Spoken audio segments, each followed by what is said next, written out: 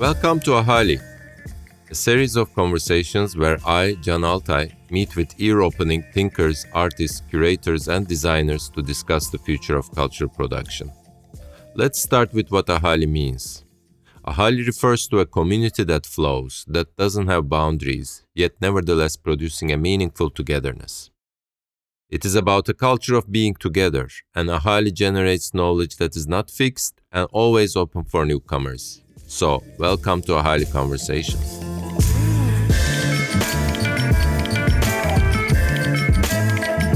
We are in conversation with Daniel Fernandez Pascual from the London-based duo Cooking Sections. Their practice, together with Alon Schwabe, uses food as a lens and a tool to observe landscapes in transformation. In a broader sense, they examine the systems that organize our world through food and food cultures. Their output manifests in a variety of media using site-responsive installation, performances, and video. Cooking Sections offer a mode of cultural production which navigates the overlapping boundaries between art, architecture, ecology, and geopolitics. Besides being nominated for the 2021 Turner Prize, they recently installed a fully operational space focusing on water buffalo milk and its byproducts, as well as its ecopolitical significance, within the Istanbul Biennale and as part of their ongoing project on Istanbul's water buffaloes called Vallowland. Now, our conversation took place before this installation ever happened, but refers to this project via its starting point, the recent large-scale exhibition at SALT, again in Istanbul, which laid the groundwork for Vallowland. Cooking Sections' work has also been exhibited at Tate Britain, Serpentine Galleries, and many biennials and international renowned institutions, and they are also leading a studio unit at the Architecture Department of the Royal College of Art in London. As always, check out our episode notes for our extensive links and references on all the concepts, projects, and the people that are mentioned during the conversation. For the more visually oriented among you, we are sharing images of works that are mentioned in our Instagram account, so check us out at ahali.podcast.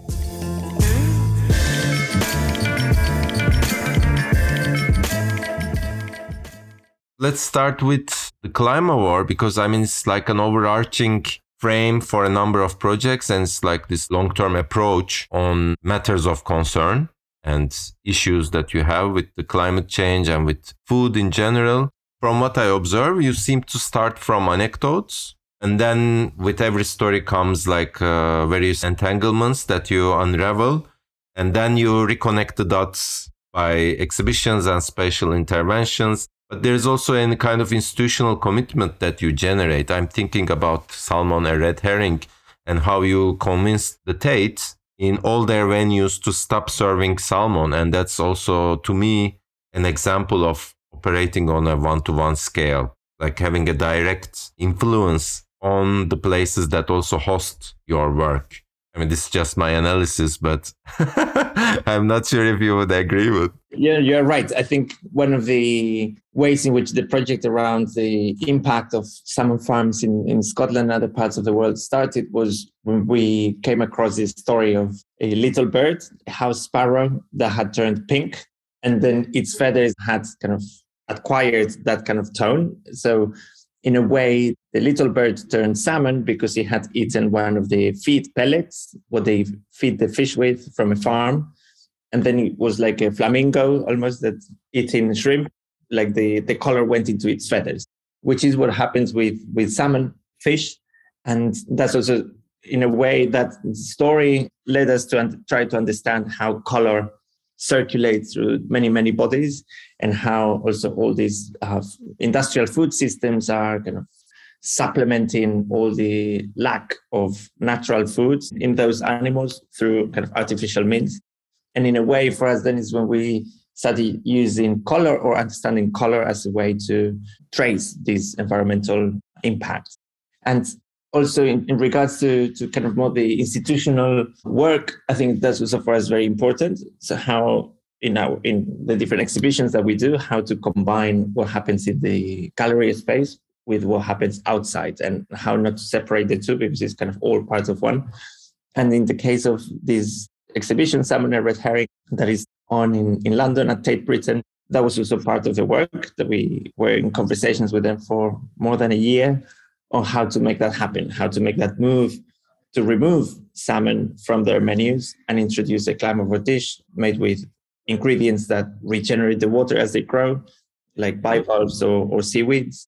And the two are kind of part of one, right? That you have the installation in the gallery space, that you understand why color is traveling through different bodies or how different bodies are traveling through color. But also you can go to the restaurants or cafes and taste some of these alternatives. Especially in the case of salmon, the color seems to matter a lot because there's also a color named after the salmon. But as far as I understand, if we were to eat salmon that are not fed these coloring materials, the color of salmon would no longer be salmon kind of situation. There's this really neat layering of the story that you are tackling or the situation, which is always related to cultures of food, be it agriculture or be it farming, be it food production. And then you bring it together with a research or investigation, we can say. And on top of it, you kind of venture outside of the confines of the so-called work and look at where the work is positioned and try to tackle that. And that seems to happen in Istanbul as well. It incorporates various stories, but one that kind of struck with me was the manda, the water buffaloes, and how you first take notice of that, and then how you build the story and how you intervene. Would you like to tell us a little bit about how that developed? Sure. When we were invited to SALT to develop an exhibition, we thought it would make sense to continue the framework of Climavore, but responding to different questions on the kind of Mediterranean coast or Anatolia at large, different ways of growing things. And the overall exhibition came about because we learned about this geographic congress from the 1940s when the country decided, in a way, kind of organize the way of talking about the country through different regions at different products and different climates, right? So you would have these kind of 7 regions. Each region would produce this and this and that, and then would have this and these temperatures and this kind of landscape. And that way of organizing knowledge was quite kind of advanced back then. But today also we see how those same regions are not producing those products, that some of those regions might be drier or kind of more rainy than they were 70, 80 years ago. And even the kind of the plants and crops are reorganizing themselves. And then it's almost like this existential question is like, are those regions connected to the same products or not? Or what will happen in 20 years? And I think that's also something that many people have been thinking about. And not only in Turkey, many other places, right? What happens in a region of olive trees? You cannot grow olives anymore because it's too dry. Just a parenthesis, because growing up in Turkey, you end up like primary school is like years of memorizing this. But even throughout my lifetime, I've observed that many new plants also been introduced to farming, like kiwi and avocado ended up being farmed. And also years later, I learned that tea and corn, which were like very much associated with the Black Sea region, are also imported crops. They are not originated there. So just a parenthesis, but yeah. And that for us was very exciting to learn about. And then even when we were talking to hazelnut farmers in the Black Sea region, also they were saying that even the hazelnuts that have been there for a longer time, now they need to plant them higher and higher up in the mountains because it's too hot otherwise, right? So all these kind of transformations that for us are quite important to understand in order to trace environmental change. And one of the elements that we were looking at was, as you were saying, the water buffaloes outside Istanbul, and how also kind of the wetlands that were part of the outside of the city have been more and more encroached by roads, the airport, or a lot of infrastructure, and to start thinking what happens to the buffalo. And we've been in conversation with some of the buffalo herders in the area, thinking about what's the future and how do we kind of understand the kind of the relationship between the buffalo and the landscape and how the two need each other, basically, and how the buffalo needs also these ponds, the wallows, to survive, and the other way around. So what we did there as part of the project was to first, start talking to the different buffalo herders in the area. And then also we In one of their kind of lands, we dug a new wallow, like a new pond for the buffaloes. And then with the mud, we collaborated with a ceramicist and archaeologist to produce 1,000 sutlage pots. And then those, which are part of the installation display, also those will also be reused after the exhibition to kind of serve sutlage or kaimak made with buffalo milk from the surroundings. So how through the pot and the mud and the material of the clay, also people can reconnect what's happening outside the city and inside the city. And if we want the wetlands to stay, maybe also the water buffaloes needs to stay. And then what happens to the milk, right? So it's almost like a whole cycle. How do you start thinking about all these relationships between herding, the wetlands and the whole habitat that is there?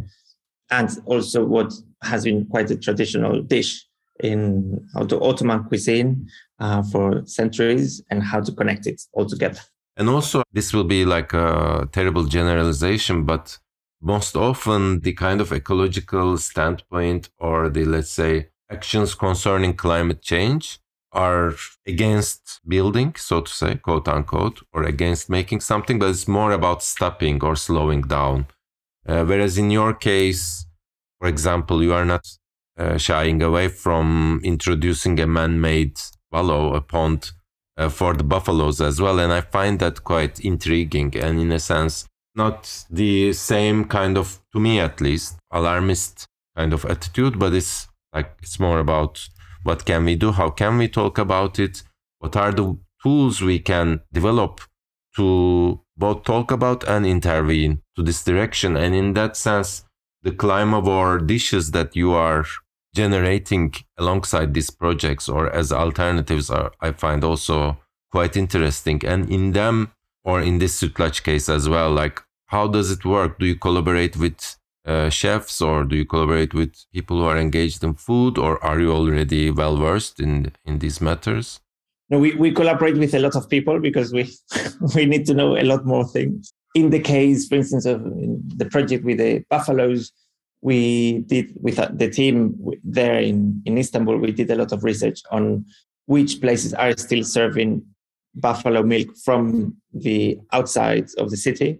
Very, very few left. There used to be many more, but again, because of all these pressures around urbanization, there's been kind of fewer and fewer, and also the ones that supply to the city are kind of also disappearing. So we found like a couple of places that still do it, and then that was also part of the connection with the exhibition, but also to kind of make people know that there's still these people developing these dishes, and that they are extremely important if we want to preserve the landscape, because the landscape outside the city on its own would not survive if also there is not this kind of human use of the buffaloes, taking the buffaloes roaming around. So in that sense, we collaborate with existing restaurants or places that already do their thing very well. And many times what we do is just to suggest some ingredients or some formats in which they can serve variations of what they already do. So in the case, for instance, and back to the salmon, what we've been doing also in Scotland and the UK at large is to ask them to remove salmon, but introduce things with seaweeds or bivalves, right? And then they develop the recipe. We also like to cook a lot, but we rather like let them do, and we can suggest and guide, but it's not us kind of telling them like, this is the recipe, this is how you do it. For us, it's much more important and interesting when they develop something that fits into their own operation, let's say. So we do collaborate a lot with all kinds of chefs and restaurants and cafes, from very kind of fine dining to extremely simple and almost like food trucks, like on the road. Because that's also important for us, how people can engage with these questions, and they, from very, very different backgrounds. As far as I know, you actually emerged from the Goldsmiths Research Architecture department, both of you. And if I'm correct, that's Eyal Weissman's department, right? Did you study with him, or were you at any point like entangled in forensic architecture, his project? We actually met, Alon and me, we met at the Center for Research Architecture, as you were saying, and that's what we studied. I did my PhD there. And in a way, there's the forensic architecture project that we also, of course, we're kind of involved at some point, but also you have the whole center at large, and then people develop their own projects. So that's where we started working together, Alon and me, and then using food also as another tool to understand these relationships between political structures or economic regimes or ways in which landscapes are being built. We set up cooking sections as our practice to kind of explore these issues further. No, I ask this because you are also teaching. I don't know if the RCA is still continuing, but that's in the architecture department as well, or do you run a unit there? How's your approach to education?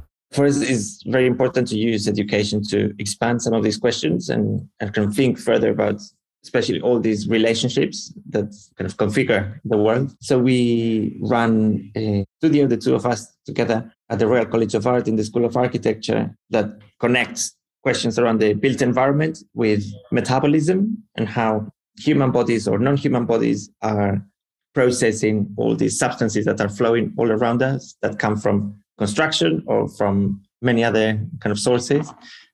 So how to think of the built environment through the human body and digestive systems and things and chemicals and all kinds of particles that are circulating through us. And then, so in a way, it's quite connected to ecology and architecture, but also we like to think of the built environment in terms of responses as interventions that can have many possible formats. This question emerged, and I'm curious, and feel free to disclose as much as you like or not, but we are also curious about how you make this work possible. You know, how do you operate? How do you sustain? Like, do you identify as kind of a mode of operation or economical continuance and things like that? Could you elaborate how cooking sections operate? That's a great question.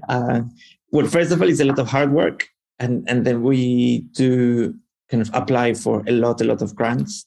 So I think, I don't know the context in Turkey, in the UK, or there's a lot of grants from the government that people apply within the arts or outside the arts. And I think what we learned over the years is that, how to take different aspects of the work and then connect to people that would be interested in supporting those parts. So for instance, in the case of Sky, we've been doing a lot of like education or a lot of like collective histories or a lot of things with marine scientists to develop kind of farming prototypes. And then according to the different aspects within the wider project, then you go and apply for a bit of money here, a bit of money there that would support more the marine biology part or more the kind of apprenticeship workshops or, you know, and I think that's what we learned over the years, how to identify these different bodies that would be interested in that. And then also with museums, and like at the beginning, when we started working, they would ask us to produce small projects, and then slowly also how to be proactive in suggesting bigger things, right? So like if they invite you to do this little thing, then I think we also like to say, okay, this would be great, but can we also find another partner that would support this if we make it bigger or here or there? So that was just almost like a strategy also to make the most out of the research that we would be doing, because research takes a lot of time, and how to then squeeze the most out of it. And I think also trying to connect to the different experts that we've been in conversation with, from science to anthropology to other places, and many times find resources together. And that's been another. So at the moment, we don't work with a commercial gallery. We work more within institutions or public grants or different kind of foundations that would support the work in certain locations. So that's how we work. I think the grants really make total sense, especially with regards to the research aspect. And I love the way you identify, let's say, counterparts and how these can kind of combine in a sense, because obviously there's no kind of structural funding body for practices such as yours, which are so kind of intermingled with different modes of knowledge producing. But the add-up question is about the continuation, because you also do quite a bit of long-term or long-lasting projects. And then, for example, in the Isle of Skye, I mean, we didn't fully explain it, but I think we can share some images with our audiences. You built this structure, or let's say in Istanbul, you dug this pond. How is the temporal aspect working for such physical interventions in the world? Do they remain, or are they kind of there for kind of temporarily? For us, it's quite important with these projects to think of the continuation of it. And depending on the context, sometimes it's easier than others, as you can imagine. But it's something that we always put at the front from the beginning of the project, before even we start working with an institution, is how can we think of this as we go along as something that has an afterlife or can continue in different ways. Many times it's impossible to define, but it has to be in the head of everyone. So with Sky, for instance, the oyster table, it started first as something that you would only get a permission for 6 months, right? And they wouldn't give you a permission, like in terms of the kind of the right to put that structure out in the water for longer, but then you kind of reapply and then you extend it. And then we that's the process that it usually takes. So you start again from something very little, but knowing how to take the steps to make it stay for a bit longer and a bit longer and a bit longer. So that was to be 6 months, then it was allowed to be for 2 years, and now it's been like 4 years. So it's coming also to its next phase. But also what's allowed us also is to, in the case of Sky, is to make the project grow beyond the table itself. Right? So the table was perhaps the most iconic part or the most visible. But then we developed all these kind of programs with the marine scientists to develop the farm prototypes, with the restaurants, collaborations, with the schools to develop apprenticeships. And that also became the project in itself. And now we're coming to a point that we want to transition from that table that was kind of very event-based to actually implementing a real farm, right? It's almost like from the table to the farm. And that gets another life. So it's more the commitment to work in these questions for a longer period of time, and then the projects naturally evolve at the same time. And also letting it grow, both metaphorically and literally. I think it's a good take. And like Tim Ingold, the writer, talks about making versus growing. So making involves, or let's say designing also usually refers to that, envisioning something, an end product, and then realizing it.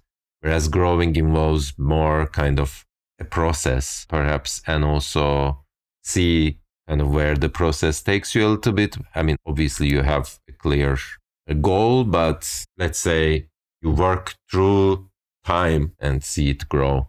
I don't know if I'm like making this up. No, you're totally right. And yes, how to make things grow is very important, literally and also like figuratively.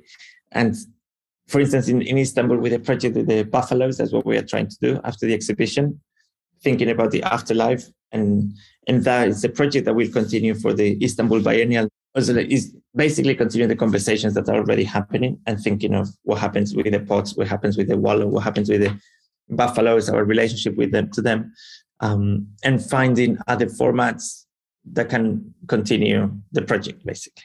I mean, they are still to a certain extent models or propositions. Would you imagine them being taken up by other entities, reproduced or scaled up, or like, you know, how the model works?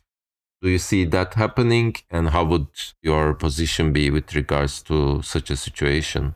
That's a very important question for us as well, how to think of this replicability, right? It's almost like thinking about also the sustainability of the practice, right? Yeah, we'd like to think about these models that other people can take on and adapt and transform and make them different.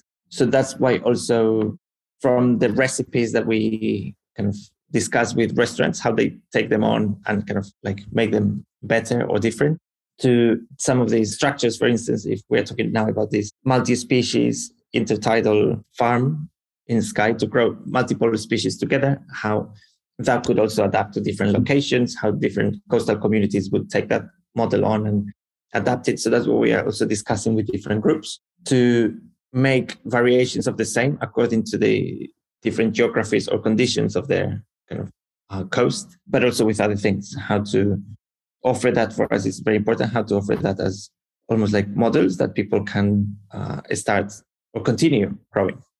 But the knowledge is always very situated.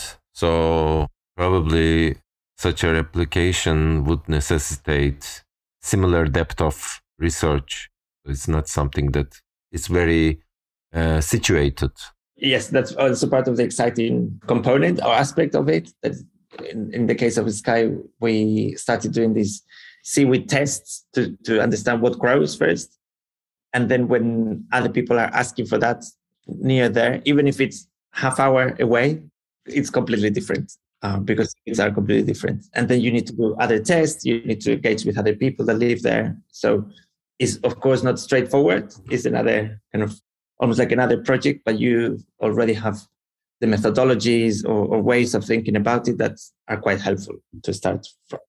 Maybe let's lighten up a bit and go back to food, and maybe you can tell us, like, this will be a very sharp question, but your top 3 restaurants, maybe with like 3 parameters: ethical standpoint, taste, and creativity. That's a very hard question.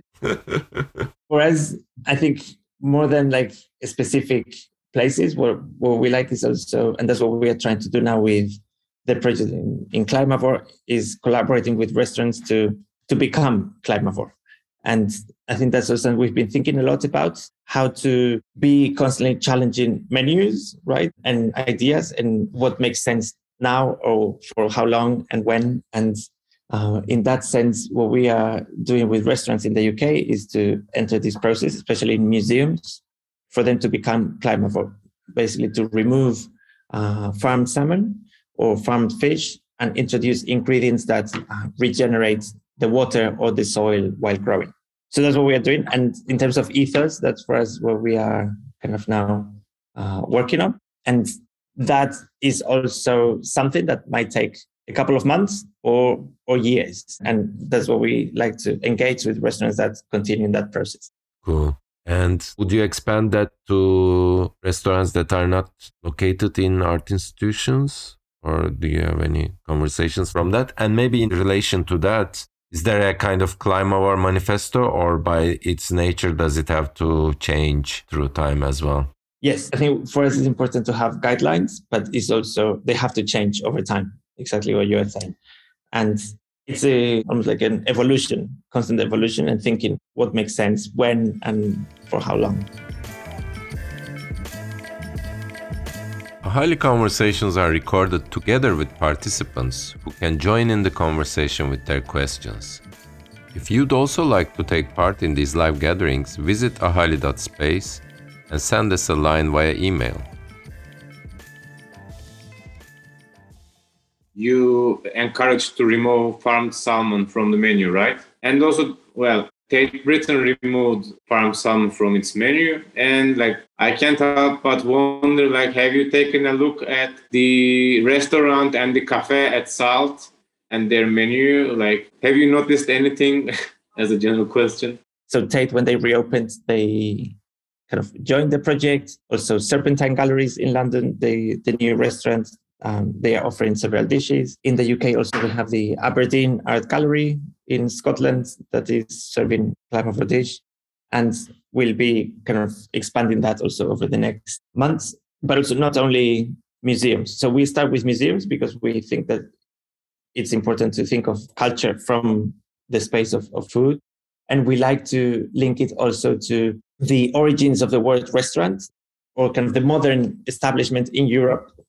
It goes back to France in the 18th century, where these new places were called bouillon restaurant, meaning a place where you would get a bouillon, a soup, to restore the body or to warm up the body. And for us, it's important to see the restaurant today as the places to restore not only the body, but also ecology at large. And in the case of Salt, also what we were doing is to collaborate with more educational or people that are training to become professional cooks in the city. It's kind of a combination between spaces of culture and spaces of eating. And do you see it ever expanding to homes? Like, could there be a Climavore cookbook? Coming up soon. What we did as a first step was with the apprentices, which were teenagers that also are training to become professional cooks, like 16, 17, 18 years old. So they, as part of the apprenticeship in Sky, they also developed their own recipes that were a bit like very simple, very accessible. So we produced kind of a little cookbook with the recipes that they developed. Fantastic. No, I'd be curious to hear or see it, but I also am aware that this doesn't go unnoticed by the salmon farmers. And beyond their initial reaction, do you have any suggestions for them, or do you think farming should be abolished once and for all? Yes, I think so. But I think it's more, again, you see, like industry is always in transition, right? It's not that we are against industry. You see, even with kind of oil companies that they are now, or they've been doing for 10 years at least, investing in kind of solar energy or in wind energy. So companies also, they know that what is good at some point might be not good later on. So it's a constant evolution as well. And perhaps in the food sector, there hasn't been so much kind of advancement into divesting into other businesses as much as there's been with energy. With energy, it has been very, very, because it has been so controversial that the companies themselves have learned how to invest in other forms of energy. Whereas with food, it's not so common yet. And I think that's what will happen. We would like to see it happen, that these big food industries that's quite intensive and creating a lot of pollution, how they also start transitioning into other forms of food production that are not kind of polluting the sea or the soil.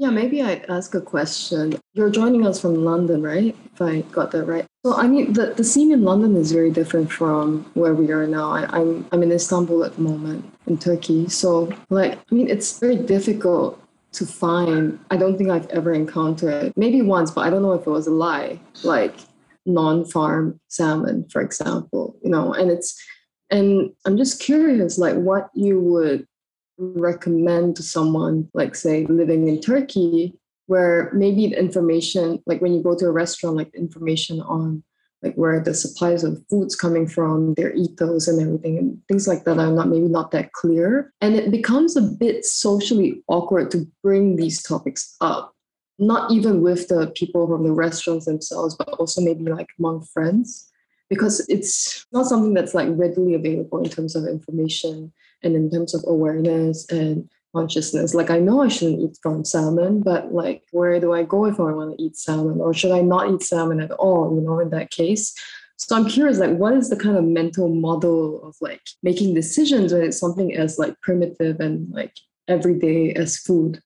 Mm-hmm. It's a good question, Jean. Thank you. So basically in the UK is a bit similar, that it is not possible to sell wild salmon from the UK because it's almost under threat of extinction. So all the salmon that is sold or served in the UK is pretty much farmed, unless it's wild from Alaska. And then we can go into another conversation about how wild it is, because wild many times means that they release salmon in a lake and then they fish it, but also comes from a hatchery. So it's very, very hard to trace the provenance of things, as you were saying, not only in Turkey, like everywhere. We are more in the position of not eating salmon right away, unless maybe if you go to a river somewhere and you want to eat it, then you decide whether it's a good thing or a bad thing.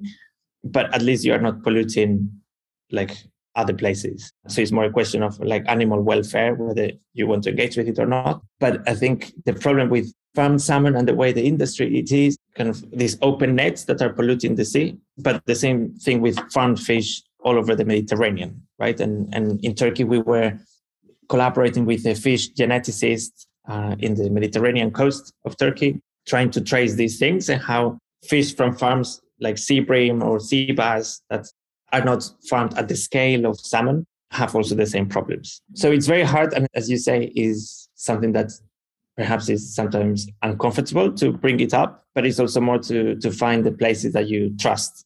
Yeah, I'm sure in Istanbul also some places are ethically more involved. We know there was this campaign, for instance, of not serving small fish that was quite popular, right, in like a couple of years ago. Yeah, the Lufer campaign was quite huge, at least locally. Bosphorus fish that like were facing extinction, and the younger fish were being sold extensively. So there was this campaign to stop it, and some of the stickers still remain. Of course, I'm not sure if the attitude remains in every place, but in many restaurants that sell fish, you still see that they are part of this campaign and they are not selling the younger Lufer, which is Chinekop. So it's these kind of things. But I agree that it's like takes a lot of effort and care. And I mean, I understand you as well, Jinky, the kind of treading carefully, but it's always like the social effort. And sometimes it's okay to be the challenging one, perhaps. But yeah, I mean, I hear you. And I'm on the Aegean coast, and there's this new kind of type of fish, which they call the fugitive.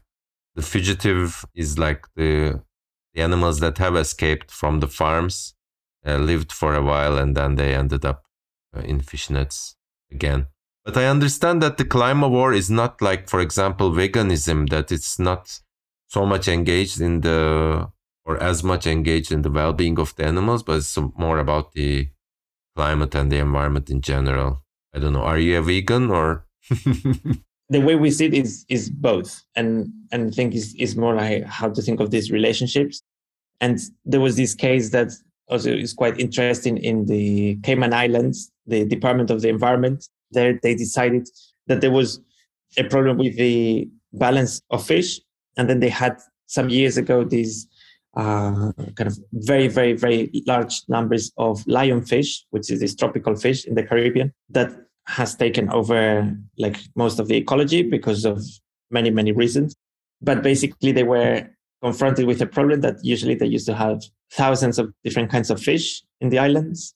But because of these new fish, that it was eating all of the other ones. And that resulted in, of course, there was an economic problem for the country because the diving tourism is quite big, but then there were no more fish to see. So what the Department of the Environment decided to do was to almost declare it a national dish, this new fish, in order for people to start fishing it, because you cannot balance the numbers otherwise. And they started doing like tournaments of how much you could fish, and then like training people how to fish it, collaborating with restaurants to serve it. And that had never been eaten before. People had to learn how to deal with it. And in a way that helped rebalance the numbers over like 5-6 years. They already noticed a much more kind of a recovery of the other species. I was about to comment on this as well, because it's not so much, sometimes like, yes, it's also about what to eat, but then on the other hand, it's also about what to eat more. And we also have newly the lionfish problem in Turkey. Before it was just the pufferfish problem. Now we also have this new lionfish. And I was just discussing the other day, like, oh, which restaurant is going to make this trendy and solve this problem? So I think that would be a really, really like, even like joyful way of like solving an environmental issue, right? Like to make, and it's really yummy, the lionfish, I must add. Yes, definitely. And also for us, what is interesting to think about is that it might become a national dish in the Cayman Islands or Turkey for like 5 years. And then it might be the opposite, that no one can touch it anymore because the numbers are getting more balanced, right? So I think that's when we talk about flexibility or adaptability. Yeah, how to be more responsive to these changes that are happening around us. Yeah, I think the anecdote you started from, like how the Turkish geographical regions were defined through crops and through climate, is exactly a really good example, because nothing remains the same, and that question of responsiveness seems to be the key, and allowing knowledge to change more fastly through time, and also being responsive in how you kind of act, how you interact and how you intervene, or how you just even live your life. So it necessitates a more responsive and a more kind of, I'll say, attentive mode of being. And I think that seems to me to be the kind of key takeaway from the whole climavore and your practice. I have a final note. Like, this conversation made me think about guilty pleasures, like how much self-centric and anthropocentric are the definitions of the guilty pleasures. Because when we think about them, like the guilt is committed against the self, but not the environment, not about other living beings. So I just wanted to bring that up, and maybe if you could comment on that. Yeah. there's, I think, too much guilt we have to be confronted with all the time. Like if you go to the supermarket, it's like a battlefield. You don't know what to choose because something is organic, something is kind of free range, something is without pesticides, and it's endless. And for us, we shouldn't have those kind of guilty moments, right? Because it should be that governments and the food system just offers you things that are all good and that you don't need to pay more money not to be poisoned, which is at the moment the case, that if you want something that is healthy or that is not full of chemicals, you need to pay double the price. And why is it that everything has no chemicals, right? And like countries could say, okay, I'm going to ban chemicals and everything's going to be organic. And then we don't need to call it organic because we know that everything is, right? So until we get to that moment, we'll unfortunately have to go through a lot of guilt every time you buy. But it's part of the moment we live in and how to find pleasure also within those moments. Thank you, Daniel. This was a really delightful morning for us. I hope it was okay for you too. Thank you also for the questions and all the comments. And thanks everyone for joining. Bye-bye. Bye-bye. Ahali Conversations are produced by Aslı Altay and Sarprenk Özer with Derya Yıldız as our associate producer. This episode was engineered by Arda Karaburçak with music by Group Ses. This season of Ahali Conversations is supported by the Graham Foundation, with additional support on this episode from Moon and Stars Project Grant. Now I know everybody's after your likes and subscribes and follows in this attention economy, but it would really help us reach more ears if you just simply let a friend know. Thank you and see you next time.